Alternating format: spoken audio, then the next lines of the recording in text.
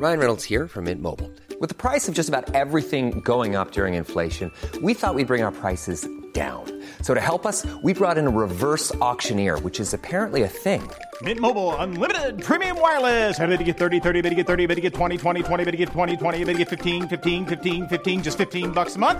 Sold! Give it a try at mintmobile.com/switch.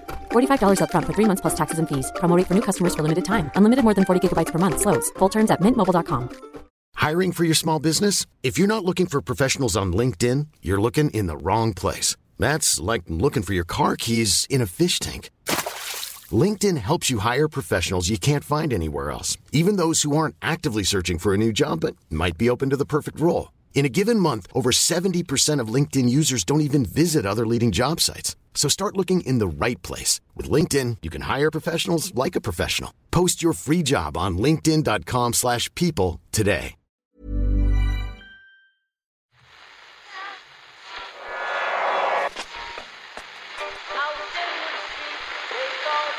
What is that? That's the second time it's gone off. They never go home, those boys. That's... Yeah, they have asked for that, really. You can laugh. That was the World Cup. I'm a little bit of an idealist, but having said that, I want to be like me. You don't know what you're talking about. What did you know? I managed to stay alive for 6 years. I'm going to leave it there. I'd say it to your face, and I'll say it to you now. Come down Swansfield and we'll see them, won't we? What you doing down here, you shawny man?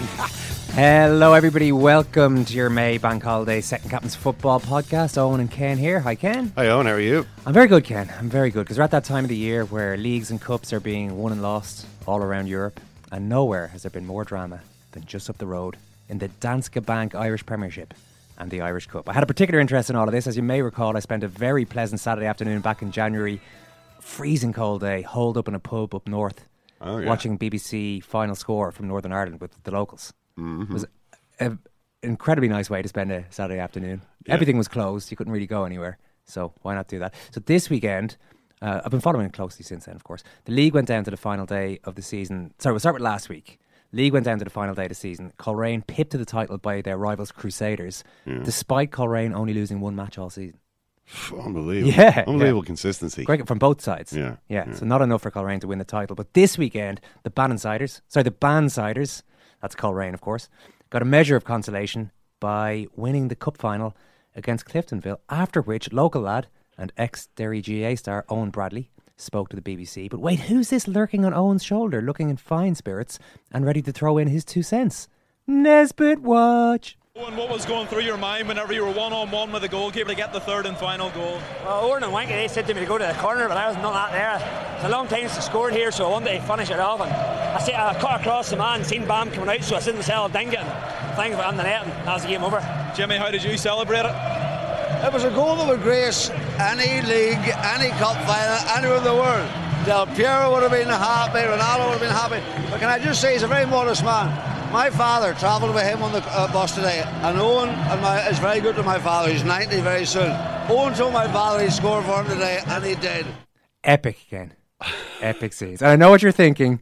Celebrity supporter jumps on the bandwagon for the big day. Everyone wants to be a Coleraine supporter now, yeah? Well, Ken, Jimmy Nesbitt is a lifelong Coleraine fan. Club chairman Colin McKendry recently praised the Cold Feet star for his financial support and for offering intelligent advice on a range of big picture topics. I just love the way James Nesbitt doesn't mind turning up to a whole host of sporting events, drinking a skinful, and then going on TV. Well, we can only say he's an ebullient character, Ken. We don't know what he was up to. He just does not care. I like his style. I love his style. So congrats to Jimmy, and a shout out to Peter Mack for putting us onto that clip. Excellent Nesbitt watching there, Peter. We do encourage anybody to send clips of Jimmy Nesbitt enjoying sporting events directly to me at Owen McDevitt, or indeed at Second Captains. It was a bit strange that there was a protest about the anthem, or rather, Cliftonville actually had asked for God Save the Queen not to be played. Yeah. And that was turned down. They're like, we're playing God Save the Queen. Mm-hmm. But this is strange because so they played it, and the Cliftonville players stood there like a team of James McLean's, heads bowed while the anthem was played. But it's a strange one because 5 years ago, Cliftonville played Glentoran in the final, and on that occasion, the FA decided that they wouldn't play God Save the Queen in order to create a politically neutral environment. So the question there would be, what's different this time? You know, if they didn't want it to be played. I mean, I guess Coleraine and Glentoran are maybe the Glentoran fans would have been singing the anthem with more gusto. Maybe that's the difference here. Or maybe just 2018 is a very different world from 2013. And suddenly being politically neutral is not really the way. It's just not really the spirit of the time anymore. Yeah, well, we're going to get into a tempestuous El Clasico today. There was a fair bit of needles. Sergio Roberto was sent off for Barcelona, but they did battle to a draw, so they still have a chance, well, a big chance of going the entire La Liga season unbeaten. Right now, Ken, you're going to report on a little bit of sport for us. So I suppose just crossing the channel there from Northern Ireland, just over to Scotland. Our big weekend in Scottish football, as Steven Gerrard was unveiled as the next Rangers manager. A no-brainer. He said that he had a feeling in his stomach when Rangers. When he got the call from Rangers, his stomach began to twitch in a particular special way, which was better than previous times when he'd been offered different jobs, and he knew that the job was for him at that point. So he's going to be the Rangers manager. And we spoke about this last week, and I think this is a very, very risky move by him for a career in its infancy. High expectations from Rangers fans, but little achievement of late. High expectations, no money, and also a whole extra layer of pressure brought on by the strange nature of Rangers and its big rival club in Glasgow, Celtic. I mean, you could see just the fan videos from outside Ibrox. They're waiting for Gerrard. They're singing we're up to our necks and up to our knees in Fenian blood, surrender or you'll die. I mean, it's a problem, I think, when your most famous song is about wading in the blood of your enemies. And another one of their most famous songs is the one about why the famine's over, why don't you go home? So it's like, I think that's very unusual. I mean, we all hear about the Mersey derby. Isn't this friendly? It's not the friendly derby anymore. Everton fans certainly sang a few. I imagine hard to take songs to Steven Gerrard while he was a player. There's all these rivalries in English football, but there's nothing like this. I'm not aware of any club that sings a song about its major rivals, which suggests that they are an illegitimate part of Scottish society and in fact belong to another country and should go back to that country. How does any of that impact on Steven Gerrard's chances of overhauling Celtic, though? Sorry, Rangers, if I could just make this overhauling was the incorrect word I meant to say. That I used the incorrect. Oh, sorry.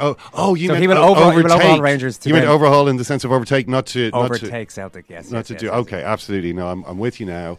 Don't want to be making mistakes. He's managing Rangers, not Celtic.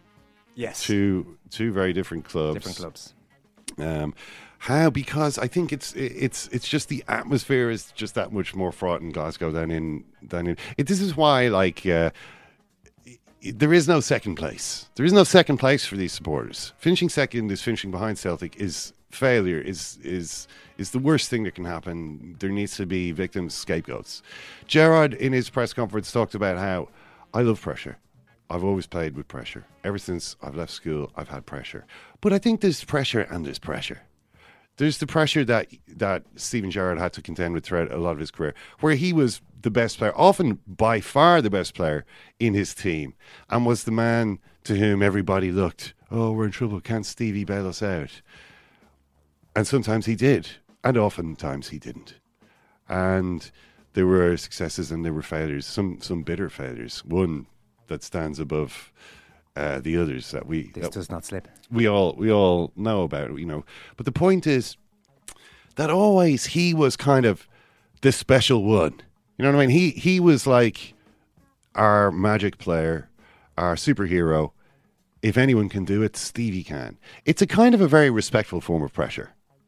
It's the pressure that goes with being the special, the great warrior, the Achilles of the. It's not like the pressure that numerous other players who came and went at Liverpool while Steven Gerrard was there have had to deal with the "you're shit" pressure. What are you doing here? You're not fit to wear the shirt. You're shit. You know, the pressure of 40,000 fans, grumbling and moaning every time you get the ball, or exploding in rage when you do something wrong in the field. That's the sort of pressure Gerrard never really had to deal with, because he was always the best player, or him and maybe they had one or two other players on his level. When he's the manager of Rangers, this is quite different, because he's not a superhero manager. He's just another big name former pro who thinks he can do the job, who's been parachuted into what the Rangers fans think is a top job.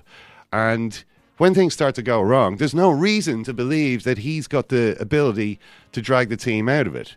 He'll have this kind of doubt about his ability, which was never the case. I think that's a huge difference. People might have said, Gerrard didn't have a great game, but no one's saying he shouldn't play the next game. You know what I mean? Whereas in this instance, it's going to be Gerrard. What's he doing? He's got no notion what he's doing. Why did we go for a big name manager with no experience? How many clubs have made this same mistake before? How long before we can get rid of Gerrard? I'm just saying that adds a whole different dimension. Now, it may not work out that way. It may be that Steven Gerrard comes in and starts really well and puts together a competitive team, is able to somehow get some players to join Rangers, even though they could join anywhere in the Championship and be paid more possibly than they're being paid at Rangers. Certainly Rangers don't have money to tempt players. It will be the name. It will be the name of the famous Glasgow Rangers, the name of the famous Steven Gerrard. That's really what they're offering. Klopp and Steven Gerrard did a joint interview on the Liverpool website a few weeks back, like the end of March, and it was like under-18s manager Stevie and manager Jurgen get together and talk about management. And a few times in it, Klopp said, the great thing about my early career, and he was talking about like his own starting out in management, his usual sort of, I was a terrible player, so they said, would you like to train the team instead, seeing as you can't play football? You know the way he always goes on. Self-deprecating humour. So Klopp took over the team and really didn't know what he was doing. And people would come to him and say, Jurgen, what's going on? And he'd be like, I don't know. I don't know anything. Give me 5 minutes. Come back to me and I'll have an answer for you. He didn't have anyone to do video analysis. He didn't.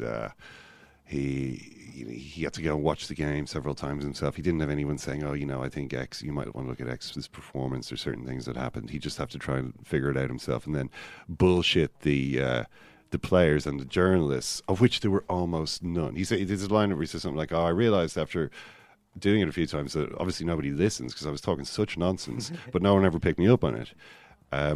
But the point that he kept repeating was the great thing about this was I was managing Mainz in the German Championship, the second division in 2 Bundesliga.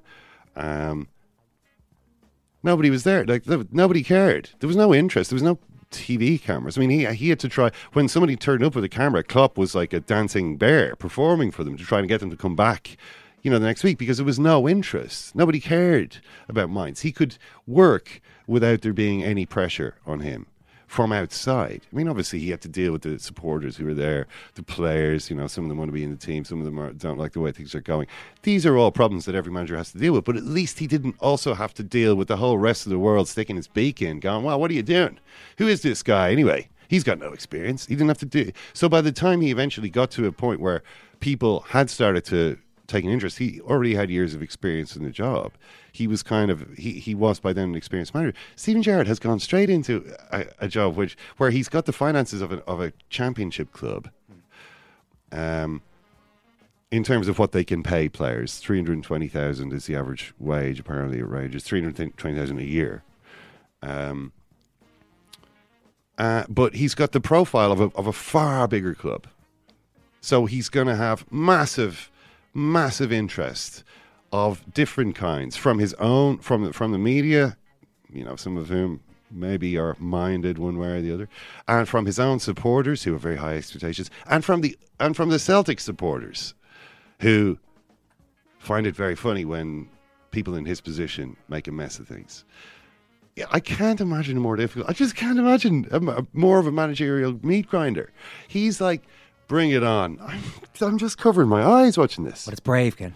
And I mean, I wrote a piece about it in the Irish Times today, and I tweeted the piece. And I mean, the piece is basically saying what I've been saying. Like, my God, this isn't.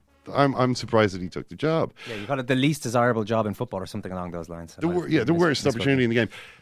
But there's been quite a lot of angry reactions to it. Rangers fans? No, Celtic fans. Celtic fans are angry because I wrote that Rangers were demoted to Division 3 after the financial scandal that engulfed the club, and the word demoted has caused anger among many Celtic fans who have read this. If you're going to write a piece like that, you could at least research the real story. They weren't demoted. The old club was liquidated. Analyst inquiries said they ceased to exist, and you could have had to apply to enter the bottom division as the Rangers. Easy, isn't it? Lots of emojis in there going, what are you doing? Rolling eyes. We're not asking for dying in a ditch, journalists. You're here. Just accuracy. Accuracy important, is it not? Because if journalists are prepared to lie or be lazy about unimportant stuff like football, then what happens to reportage of real life or death issues? Why did you put demoted then when they were liquidated and a new team formed? Explain. It's because I'm a massive Hun. SG 1888, 1967. No, it isn't. It isn't. Phil McGillivon, the journalist whose books chronicled the downfall. Downfall is the name of the book. Downfall: How Rangers FC Self-Destructed, 2012. He had a lot of the stories before it was profitable or popular. Certainly before a lot of Rangers fans were ready to believe what he was telling them. I think it says something that a fellow journalist doesn't care for accuracy. Cheers, Phil. What's your response to Phil and the rest, then? Well, I happen to believe that this Rangers died narrative is just missing the point. It's beside the point. Rangers is not a thing that lives in a filing cabinet. It's not a particular thing that's registered at the company's office. That is not Rangers. Rangers is the thing that happens at Ibrox, the blue team that goes out there, supported by all those people who sing about being up to their knees in Fenian blood. That's Rangers, and it's still there. It's still very much there. So different. Companies liquidated, different companies incorporated. Like, who cares? They're still there. I guess the point of view of these Celtic fans, judging from, I'm just hearing this for the first time, would be that to describe them as demoted maybe doesn't sound as dramatic as to say that they were liquidated because of the financial trouble they got themselves in through their own actions, which were, pretty unsavoury. Whereas just using the word demoted maybe doesn't quite have the same connotations as, it's also probably snappier English to say demoted rather than previously liquidated and then, incorporated under a new name. I mean, these Celtic fans have me banged to rights. I should have wrote liquidated and reformed in Division 3 or re-entered into Division 3. I should have written that. I mean, so I can't argue. What impresses me more though is the vehemence over this pedantic point. Now I know it's become an issue. There's some Celtic fans to whom it's important that Rangers died, they're dead. This is not Rangers, it's a new club. But to me, this is Rangers. It's the same. They're on the corporate company law level, that company ceased to exist. This thing that we have now, it's Rangers. It's the same. It's the same team. It's the same supporters. It's the same songs. It's the same rallying point. The same symbol. Have you had anything for the same community? Yeah. Have you had anything from Rangers fans? Oh, just saying it's a shite article, and just what I would expect. You're expecting that, but you weren't necessarily expecting this Celtic backlash. Well, I should have expected it. I should have expected it, and I think what it does is it shows the kind of special nature of this. Like, you're not going to get away with much. This is an unforgiving place. Best of luck, Stevie, is all I can say, because you got many, many, many thousands of pairs of eyes scrutinizing every single thing that you've done, that you've ever done, and certainly that you will be doing while you're the Rangers manager, and you won't get away with a whole lot. where to do next. Best of luck with it. Okay, so where are we? So the big news that happened over the weekend was obviously Alex Ferguson. Alex Ferguson taken into hospital and had to have emergency surgery. He has had some class of a stroke, which has been described as a brain hemorrhage, and will now, as Manchester United's statement said, require a period of intensive care in recovery. So very sad news about that, and you can see today, reaction from pretty much everybody. A lot of obituary style pieces. Even though Ferguson is still alive and still in the hospital, Patrice Evra says, I wrote a lot of tweets like Sir Alex is already dead, but he's a fighter. People ask why I don't tweet, but I'm lucky enough to have his mobile number, so I don't need to tweet or post anything.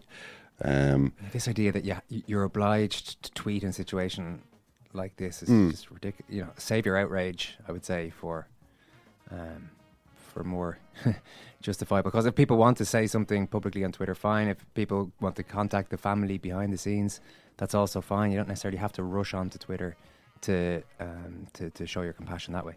No, you certainly don't. Although Ferguson's status in the game is such that almost everybody in football, I think, put out some kind of a tweet saying best wishes, thoughts and prayers, some variation of that. Yeah, which is lovely. But I think the thing that shocked people was that we had seen him so recently doing the tribute for Wenger, and he looked as healthy as he's ever done. He always, looked like a guy. Obviously, he's a guy with who performed a stressful job for an awfully long time and came through the other side of that and seems to have been enjoying his retirement and certainly looked good last week. So I think that's maybe shocked people. It's not like you've heard of Alex Ferguson having all these issues and this is another one of them. It seems to have come, I don't know his medical history, but to the public watching it seems to have come as a massive shock. Yeah, and 76, which is his age now. He's 70. Yeah, he's 76. Is not old for a man of his generation, really. But that's the situation. So we just have to hope that Alex Ferguson is able to make a good recovery from what was a very serious episode. Arsene Wenger also mentioned him in his final speech to the Arsenal supporters. There was a big. It was Wenger Day, at the Emirates, 5-0 against Burnley. Arsenal scoring some really nice goals. A few more of them earlier in the season, and who knows, maybe Wenger Day might have been next year. But his speech was slightly strange, I thought. He looked a little bit awkward because I think he, obviously, with him being bundled out the door and all this, it just feels a bit false for everybody to tell them how amazing he is, given that he's effectively been sacked. And he is aware of the kind of slightly cringy nature of all this. At the same time, I think the appreciation being expressed towards him is genuine. Like people are talking about, or people are kind of expressing feelings based on memories, long ago memories. Big significant chunks of their lives. This guy has been there as part of it. So it is sort of genuine feeling. Afterwards there was the press, the John Cross, who would be maybe the Queen Bee Arsenal journal. I hesitate to say, I don't want a Celtic fan like deluge here. Actually, Amy Lawrence is the Queen Bee. Look, one of the top, David Ornstein, one of the top. The most experienced journalist who's been covering Arsenal for a very long time will usually be found wherever Arsene Wenger is giving a press conference. Gave a little speech to him in the press conference room, presenting him with a, I understand, 6-litre bottle of wine, like a blimp-sized bottle of wine from 2004. There's nothing Wenger likes more than kicking back with an enormous keg of wine. Was it one of these things with the little nozzle on the bottom? Like those boxes of wine with the pack inside it. I didn't know if it was an actual box. I doubt that. Just a giant glass bottle of wine. But it was in a presentation box, so I'm not sure. But he talked about how great it was to work with. Wenger's speech, I thought was He said, above all, I'm like you. I'm an Arsenal fan. I got a good reaction. Yeah, but I thought it's clearly not true. You're not like us. You're not like the Arsenal fans, and you're not an Arsenal fan. You are Arsene Wenger. You know, you're in a different category. Don't say you're just one of the boys. You're not. Never have been. This is more than just watching football. It's a way of life. It's caring about the beautiful game, about the values we cherish, and as well, that's something that goes for all our bodies and every cell of our bodies. We care, we worry, we're desperate. When you come here, the theatre of dreams, we realise what it means. I would like as well to thank everyone at the club who makes it so special. I would invite you, really push, support these players and the staff who remains behind me. These group of players has a special quality, not only on the pitch, but off the pitch. Please, as you follow this team, support them next season because they deserve it. And I kind of felt as though he lost the crowd a bit at that point when he was talking about on the pitch and off the pitch. And it's like, why do you care so much about off the pitch? You know, like, it's an interesting question to ponder. I mean, the important thing is, do they play well? Are they good players? Are they going to win anything? That's kind of what a manager should be focused on primarily, I feel. But you feel as though Wenger has almost been sort of, are these the right type of boys? Are these the kind of boys, you know, you'd want to marry your daughter? This type of attitude whereby their off-field demeanour and bearing and habits and values are as important as what they do on the field. I'm not 100% convinced. Is part of it though that they have the right values and they're made of the right stuff, Ken? In other words, they're made of the kind of stuff that will ultimately achieve success on the pitch. Well, this is where this is. Was it Martin Keown? I'm not sure. I think it was Martin Keown who I heard saying, because that was my original thought when I saw Wenger doing speech. I was like, oh, why are you going on about off the pitch? Like, what a load of nonsense. This is where the rot set in. I thought to myself, too much of this, too much focusing on irrelevancies and not enough on what happens in the field.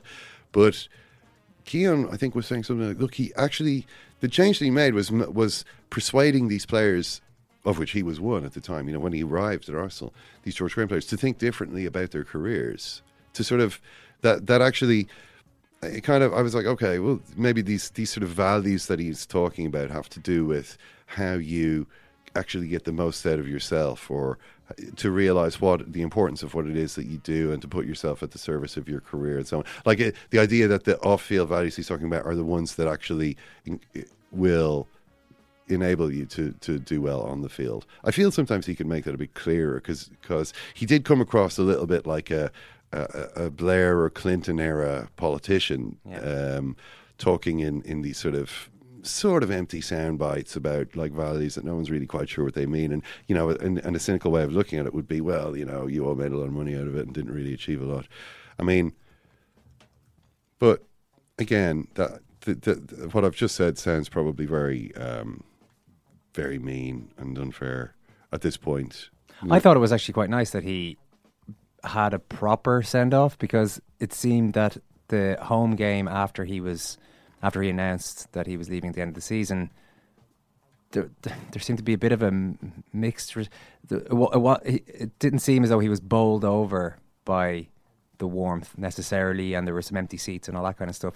Whereas getting to do that speech and just getting to sit there, maybe less on the speech, which was a little bit awkward at times, getting to sit on the sideline with his on the back of a 5-0 win. Yeah. It was a 5-0 in the end, with the fans serenading him and the Burnley fans joining in at one point. That's a pretty nice feeling. That's a nice way to walk away from the Emirates Stadium for Arsene Wenger, which, you know, I think he certainly deserves. I think so, absolutely.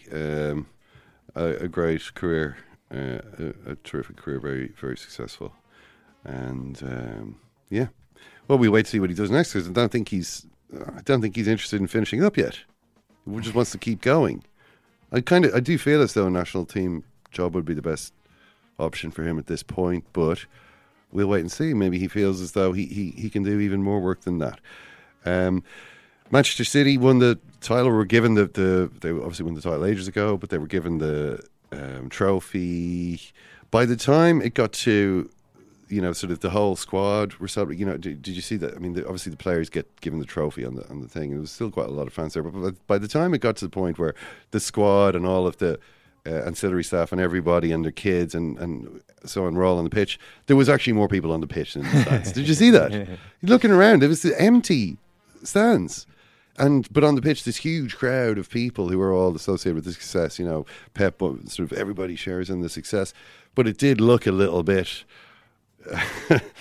incongruous next to these big empty stands.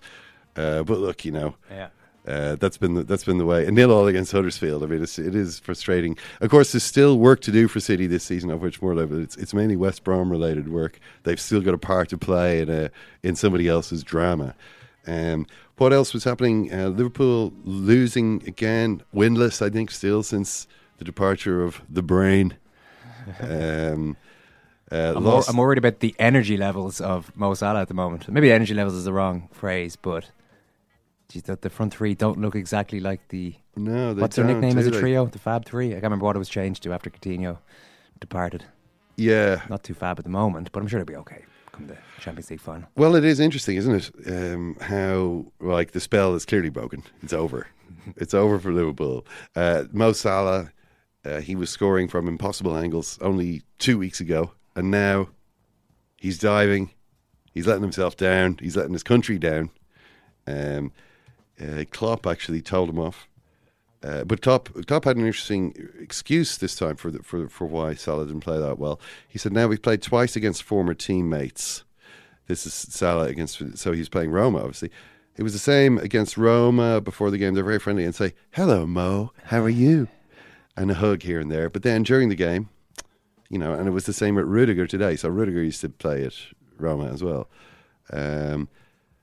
The one flaw in that logic, I suppose, being that Roma's, hey, how are you, Mo, didn't really do them too many favours at Anfield, where he scored 2 and created 2. Some people get very put out by the footballers in particular as a sport. As sportsmen and sports people seem to be very comfortable with embracing like long lost friends, which in some cases they are, before a game, and then going at it during the match. I do find it hard to know how a person switches from one mode into the other in the space of a few minutes. And it did strike me that Salah was particularly effusive before the Anfield game. The hugs were, it really was.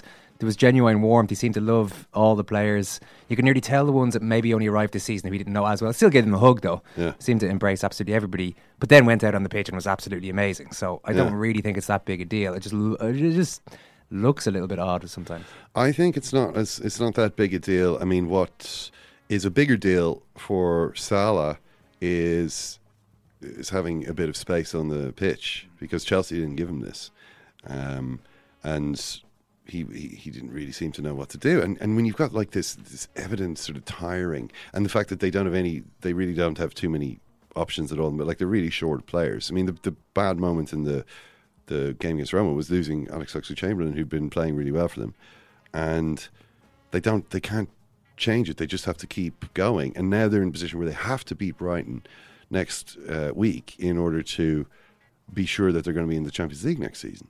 Because Chelsea, as Antonio Conte was saying, 1 month ago, it was impossible to imagine we'd arrive at the end to fight for a place in the Champions League. Now there is hope. We're getting 3 points in every game and our opponents are dropping points. But our future is not in our hands. We have to put pressure on the teams ahead of us.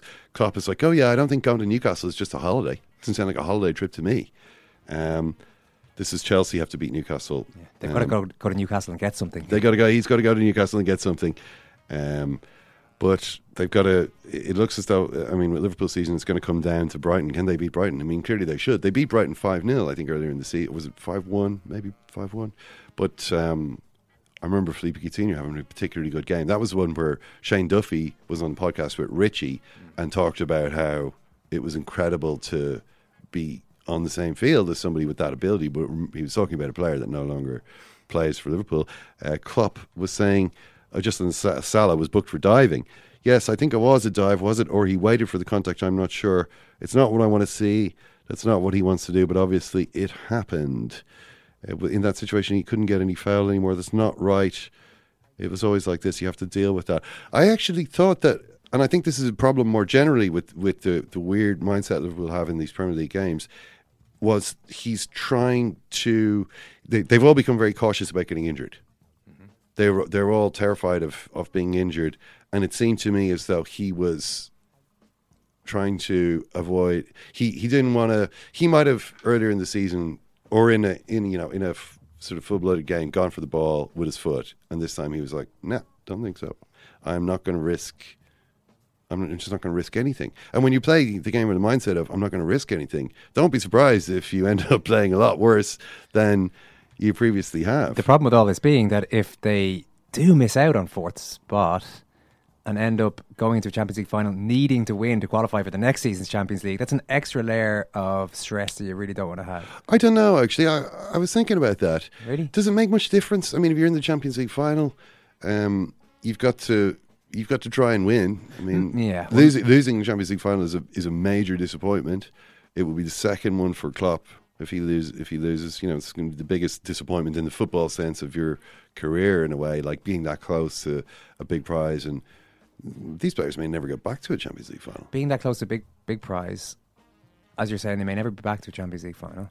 And then also not having the very large consolation of being in the Champions League for next. It would just seem, after such an amazing season, it would just seem beyond anticlimactic to miss out on Champions League football next year. It would be bizarre, to be honest. Well, it's actually, isn't it? It's just the same situation as they had in 2016 when they were in the Europa League final, where again, if they win the game, they get into the next season Champions League, and if they don't, well, they weren't even in the Europa League. So this might even be worse.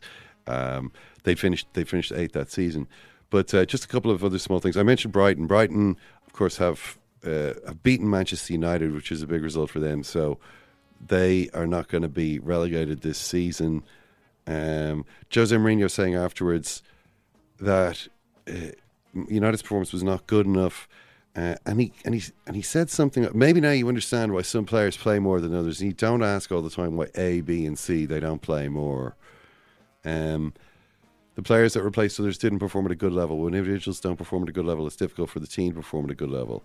And he said stuff like, I knew this was going to happen. I wouldn't say I'm disappointed because I know the players. But I thought for some of them, the possibility to start again, the possibility to give reasons to the ones during the season who are critical of my choices. Why always Lukaku? Why always Lukaku? Why always Lukaku? You have the answer. So the player he's talking about is Anthony Martial. And stories today, unsurprisingly, suggesting that Juventus are interested in Martial. I think that's going to be an interesting decision because I think Martial is a very highly rated player among Manchester United supporters, and they don't want him to leave the club. But he's not highly rated by Mourinho. That much is obvious. You know, when you strip him again like this after a disappointing result, Martial's not going to like it either. I think it's going to be interesting to see what happens. But I did mention the part that Spurs had City had in the end of season round. This is West Brom, who managed to beat Tottenham, surprisingly, and can still actually stay up. But what they need to happen is for Swansea and Southampton, who play each other tomorrow night, to draw. And then for both of those teams to lose their last game. Swansea to Stoke, who are bottom of the league, which... Already relegated. And Southampton against Man City, who are like already in holiday mode. And then West Brom themselves need to beat Crystal Palace. I mean, it seems pretty unlikely, but it was pretty unlikely that they would get to this position in the first place. They needed a whole string of things to happen in their favour, which have already happened. So it will be interesting if Swansea and Southampton manage to draw, which does look probably the most likely of these results, well, apart from Man City beating Southampton. I still think Swansea against Stoke, Swansea are going to have a great chance to escape in the last match. But that's that and the fourth place are the two things that are left to decide. Just keeping things alive a little bit at least. Yeah, that's it for today's Report on Sport. See if you don't get this out with Motherwell, you're away, mate. Your bags in your desk, boom. Your bags in your desk, boom. I mean it, I'm fucking raging, speaking from my heart. Who would I want in? I've got big Terry Boots here in. Mr. Tate, how you doing? Not too good after tonight. You got the job on the technicality of a legend who recommended you. No beat, I take no beat, I take no beat. Just so what's up, don't try to get so deep. You know me, but I can't me. You have lost the fans tonight. You don't deserve the fans. Listen to fans. You need to fucking work on it. You are nothing. You are a fool, and you are a waste of time. Good night. Oh, the Guinness Book of Records stuff. Get a grip. He's the biggest fool in Manchester.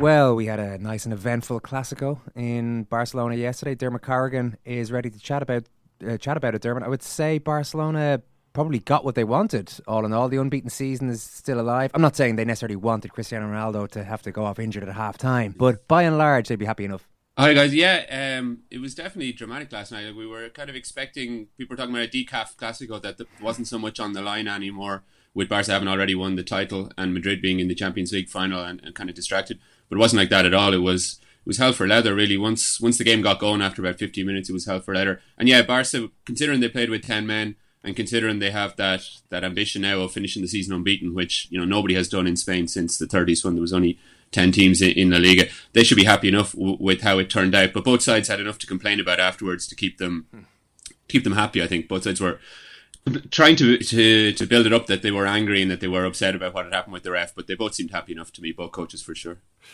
Are they making a big deal out of this invincible season? Arsenal style. I mean, the Arsenal season I think was kind of turned into a bigger thing after the event. Is it kind of all invincible this and that? And do you feel maybe there's a certain amount of myth making going on here to cover up the fact that weirdly this hasn't been that impressive a season from Barcelona? Yeah, it hasn't been so much about it really. Like it is a fantastic achievement. If they do go on and do it, then it's pretty incredible, especially considering how they started off the season without Neymar and with all the trouble they had last summer with a new coach coming in and everything. But until the last couple of weeks, there was little enough about it. Barcelona didn't try to talk about it too much themselves, and maybe it is a bit like with Wenger and the Arsenal team in when was it, 2004, that it'll be remembered afterwards as such a great achievement. It was an extra motivation for Madrid maybe to beat them, to deny them that last night, helped get Madrid up for the game. But again, yeah, as you say, ever since the Roma defeat, Barca were already, guaranteed La Liga more or less at that point. They had Sevilla in the Copa del Rey final. Everything has kind of been a little bit anticlimactic since that Roma defeat. I'm a bit annoyed with myself for the last question that I asked you, Dermot, because it's unfair to say that a team that's about to finish the domestic season unbeaten has not actually had that great a season.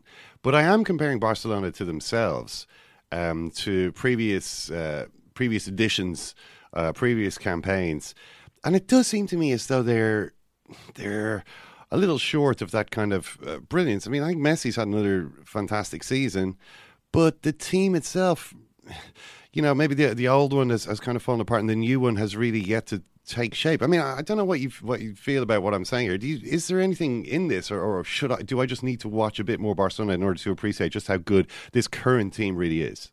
No, I'd agree with you. Like, Ter Stegen had a great, especially the first half of the season or the first 2/3 of the season. Ter Stegen saved them on lots of occasions where Barca would be in a game, they give up loads of chances, the other team would hit them on the break, and Ter Stegen was phenomenal in different games that he saved them.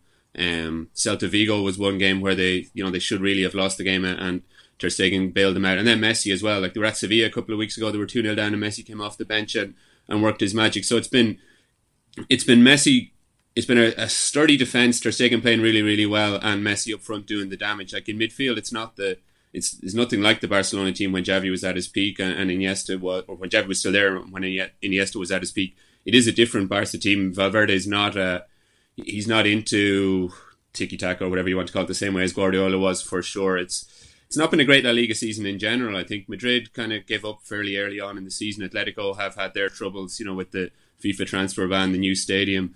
Barca, they strolled to the title really. Even the Valencia are going to finish fourth without having a great season. So I think overall the level in the league is not as good as it was 3 or 4 years ago, and that has made it easier for Barca to. Well, we shouldn't take away, as you say, too much from them. If they go unbeaten, it's a tremendous achievement. But this hasn't been the highest level La Liga season for sure. Just looking at the game last night, I mean, the referee was a huge figure in the game. He gave Barcelona a goal, which should have been ruled out for a foul by Suarez. He denied Real Madrid a penalty, which should have been given for a foul on a really obvious foul on Marcel. They're just the two most obvious errors. It seems that both teams are angry at him, though, and there are some quotes which are attributed to Lionel Messi, I think at half-time, where Messi is supposed to have confronted the referee and told him, you always shit yourself in these games, just because we've won the league doesn't mean that you should just give them a present of this game. I mean, I've seen these quotes. It sounds like big if true. Is it true? Did Messi really do this? Is he going to be disciplined by the Spanish football authorities if so? I think it's very unlikely that he will be disciplined. They came out, or I saw them coming out via sources close to the Real Madrid camp. The first reporter who was talking about it is a guy who will be close to Madrid. Then Ramos was asked about it in the mix zone, and he did the thing where he pretended he didn't want to talk about it too much, and then they egged him on and pushed him on and pushed him on. Excuse me. And then in the end, he actually had a speech. He had a speech prepared. He didn't confirm the actual quotes. Ramos didn't confirm the quotes, but he did say that Messi was putting pressure on the ref and that the ref had been affected by that and ref the game differently in the second half. What actually happened in the tunnel, I guess only the referee and Messi really know, or those who were right there really know, but Madrid were happy enough to get that story out there that it had been Messi, and it wouldn't surprise me. Messi puts pressure on refs. We saw with Argentina, he got in a lot of trouble, was banned for 4 internationals, I think it was. Then he got it lessened on appeal, so it wouldn't surprise me if it did happen, but a ban would really surprise me. So the bad news from a Real Madrid point of view, aside from not being able to end the unbeaten record, is this injury to Ronaldo, who hurt his ankle, I think, in the middle of scoring his goal early on, but he soldiered on to half-time before coming off. I don't know what they're saying about it today or over the last 24 hours, but surely anything short of a broken ankle, in fact, even a broken ankle, is not going to keep Cristiano Ronaldo out of the Champions League final, Dermot. Yeah, he's definitely going to play in it. We have to see now in what kind of state he is. There's been very quiet this morning. There's been no statement from Madrid at all about it. Zidane said afterwards, after the game last night, that it had swollen up. He played on. He was hurt by Piqué, kind of came down on his ankle as they both stretched for the ball, and Ronaldo got there first to score. Then he played on until half-time, played really well. Could have scored. Madrid were on top at that stage in the game. Ronaldo was loving it. I guess when he stopped and calmed down at half-time, then it started to swell up and he wasn't able to go back out for the second half. He's had problems with that ankle before. It's his right ankle. He had an operation when he was back at Man United on that ankle. He had he missed a couple of months of his first season at Madrid, I think it was, after he had another problem with it. That's all 6-7 years ago now, but it's a worry for Madrid ahead of it. We'll see this week as the news comes out pretty slowly about what state he's in. It's unlikely he's going to play this week. Madrid are at Sevilla on Wednesday, and they've Celta Vigo at home at the Bernabeu on the weekend. He's probably not going to play that. Then they've one more La Liga game the following weekend before the final against Liverpool. So, yeah, we've got plenty of time to fill with the race against time, how he is, all the little diagrams of his ankle and everything in the Spanish media over the next couple of weeks is going to be, it's going to keep us busy. I want you to put yourself in the shoes of Sadio Mane or Mo Salah or indeed Roberto Firmino, Dermot, and tell me what you would have thought as you were watching the game last night with one eye, in fact both eyes, on the Champions League final. Plenty of space to exploit the way Real are playing? Yeah, for sure. If there's one problem that Madrid have defensively, it's the space between the fullbacks and the centre back to get in behind them, especially when Marcelo goes up the wing. Every opponent that they've had in a big game recently has looked to exploit that space, whether it was Juve started their comeback with a cross from the right wing to Mandzukic at the back post. Atletico scored against them from that wing. Bayern Munich did it in both games. So you'd imagine Salah, it's just perfect for him to hang around a little bit as Marcelo goes forward. And if Ronaldo's going to be playing on the left wing, nobody's going to be tracking the Liverpool right back either. So maybe Marcelo has to go to him. It's set up really well for Liverpool to be able to take advantage of the weaknesses in the Madrid defence. Whether Liverpool can do it on the big stage, whether they can handle the occasion and everything, because with Madrid, that you can be pretty sure that they'll be able to handle the occasion. They generally play better the bigger the game is, this Madrid team. But they have weaknesses for sure, and they've been able to ride them out. Other people have been able to punish the weaknesses, but Madrid have been able to score more in the games recently, and that set up for a really good game for sure against Liverpool. Yeah, I mean, they look so vulnerable to particularly attackers who are running quickly through the lines. I mean, the first goal that Barcelona scored, this was when it was still 11 against 11. The notable thing about it was how few defenders Real Madrid had back. I mean, there's ample opportunity to sort of chase back, and they just don't do it. It was 2 against 2 in the penalty area when Suarez scored. They just do not adapt their game despite the weaknesses that they show. It's a remarkable thing. It's a remarkable thing to see, but I can't really see them changing in the Champions League final either. Even though you could look at it and say, okay, this is actually exactly the sort of team that Liverpool have been doing well against. They've been struggling against teams that defend and close the space behind. Manchester United this season, Chelsea again. Just at the weekend, yeah. Yeah, and this is the kind of situation. But whereas when teams have been playing high up with not many men at the back, this is exactly the sort of situation they've been reveling in. But, can you see Real Madrid changing their approach in the Champions League final? Surely Real Madrid are the team that, they are the one who knocks. It's everyone else who has to change their approach to play against them. Yeah, no, there's not a chance, I'd say, of them changing the approach. Maybe Isco could play in midfield and it'd be 4-4-2, but that, Isco could be playing left of the midfield and he's not going to track back too much either. He's not going to be sprinting 50 yards back to put in a last-ditch tackle. Like Madrid, they almost seem more comfortable when they give up a couple of chances in a game. They often, I don't know if it's a conscious thing that they do, but they prefer when the opposition comes out a bit, plays a bit, even has a few chances and starts to get confident. And then maybe the opposition start to push their fullbacks forward and suddenly they're able to exploit the gaps themselves. Like they back themselves in a shootout against anybody or a free-for-all against anybody. And someday it's going to end, as Ramos said a couple of weeks ago in the press conference that before the Bayern game, that someday all this is going to end. But so far they've been able to roll with the punches, to take what other opposition teams have done to them and hit back themselves. And they've won the last two competitions doing it, and they've got to the final. Like with really tough games against PSG, Bayern, and Juve, they've got to the final again. Yeah, no one can dispute that they have got to this final the hard way. But can I ask you just finally about Zinedine Zidane? He's obviously about to go into his third Champions League final and could win 3 in a row. And okay, and no one's really managed to yet figure out how it is that he's done this or how much credit he deserves. I wonder what you think, because the record is getting more and more impressive. This, I think, was his 4th game away to Barcelona as Real Madrid manager. He still hasn't lost. He still hasn't lost in Barcelona, which I think is the first time any Real Madrid manager has done that in his first 4 matches. So, there's another impressive statistic. You've had a bit of time to think about this and to watch Zidane in action. What is it? What's going on? Can you give us any updates on just what it is about this management style that's working so well for Real Madrid? It's a hard to put your finger on it, but it's to do with just the confidence that he gives the players. He seems to have complete faith in the players, even when things are going wrong. Their team are losing at home to Villarreal or whatever, or Real Betis in La Liga. He talks about how well they played.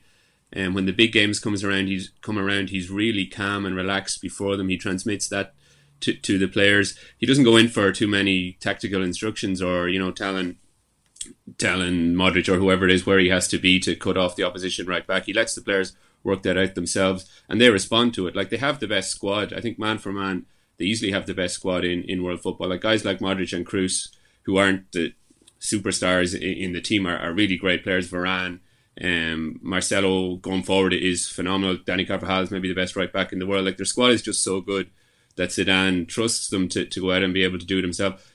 Whether that would work at any other club in the world is debatable. It'd be really interesting to see what Zidane does next after he leaves it up with Madrid. But for Madrid, he's the perfect manager. He knows exactly how to get them right for the games, and that at Madrid seems to be the most important attribute that a coach can have, and that's what he's been doing. That's the best answer I can give. Yeah, no, it seems to be it seems to be the consensus. All right, listen, Dermot, brilliant stuff. Thanks a million. Cheers, lads.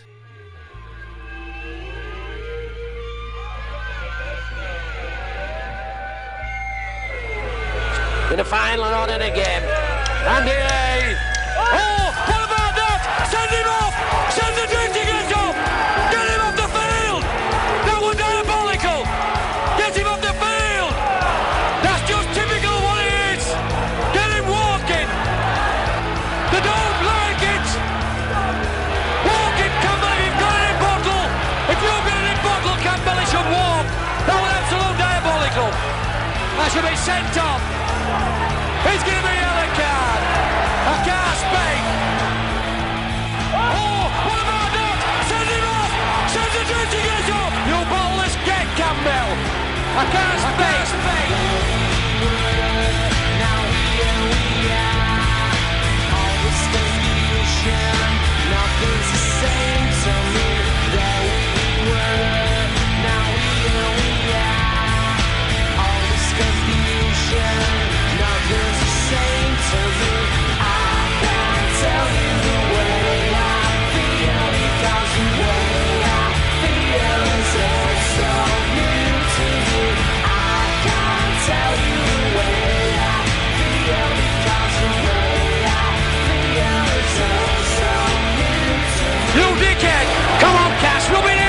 can, wants it down short side. Oh, Steve Big, Steve. Oh, that's his head.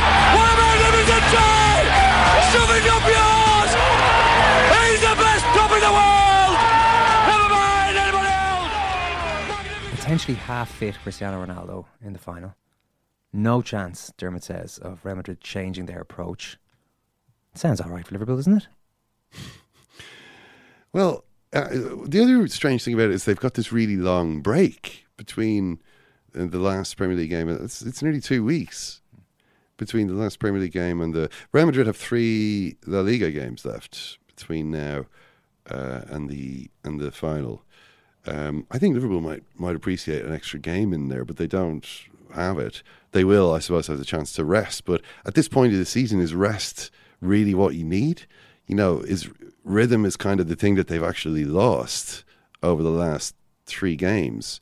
You know, the form just isn't there. I think that has a lot to do with the obvious exhaustion of some players. I mean, you know, guys like Milner have given a lot, are kind of straining.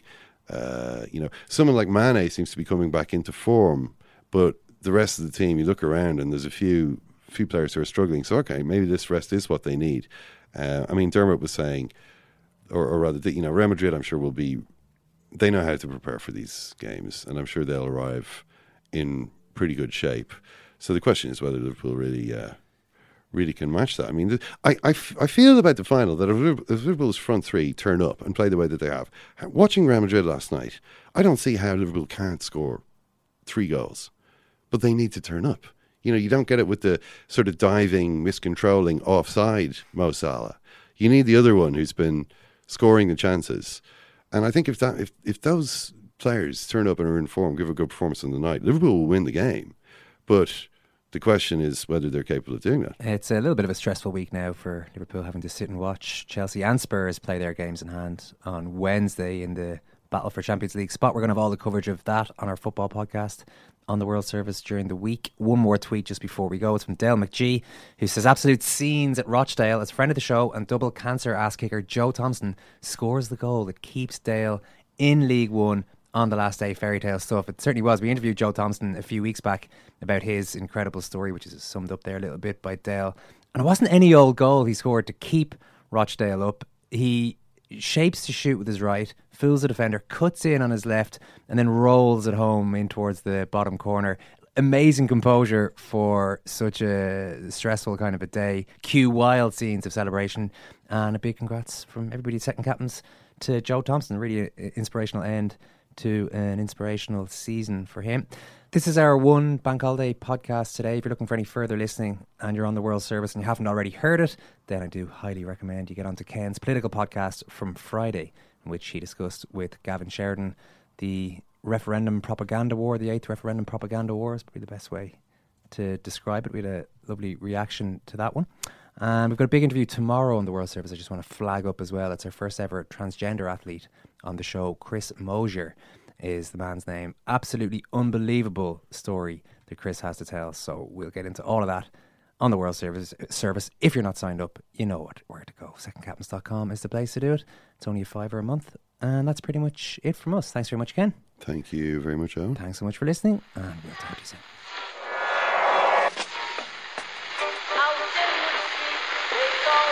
What is that? That's the second time it's gone off. They never go home, those boys. Mom deserves the best, and there's no better place to shop for Mother's Day than Whole Foods Market. They're your destination for unbeatable savings, from premium gifts to show-stopping flowers and irresistible desserts. Start by saving 33% with Prime on all body care and candles. Then get a 15-stem bunch of tulips for just $9.99 each with Prime. Round out Mom's menu with festive rosé, irresistible berry chantilly cake, and more special treats. Come celebrate Mother's Day at Whole Foods Market.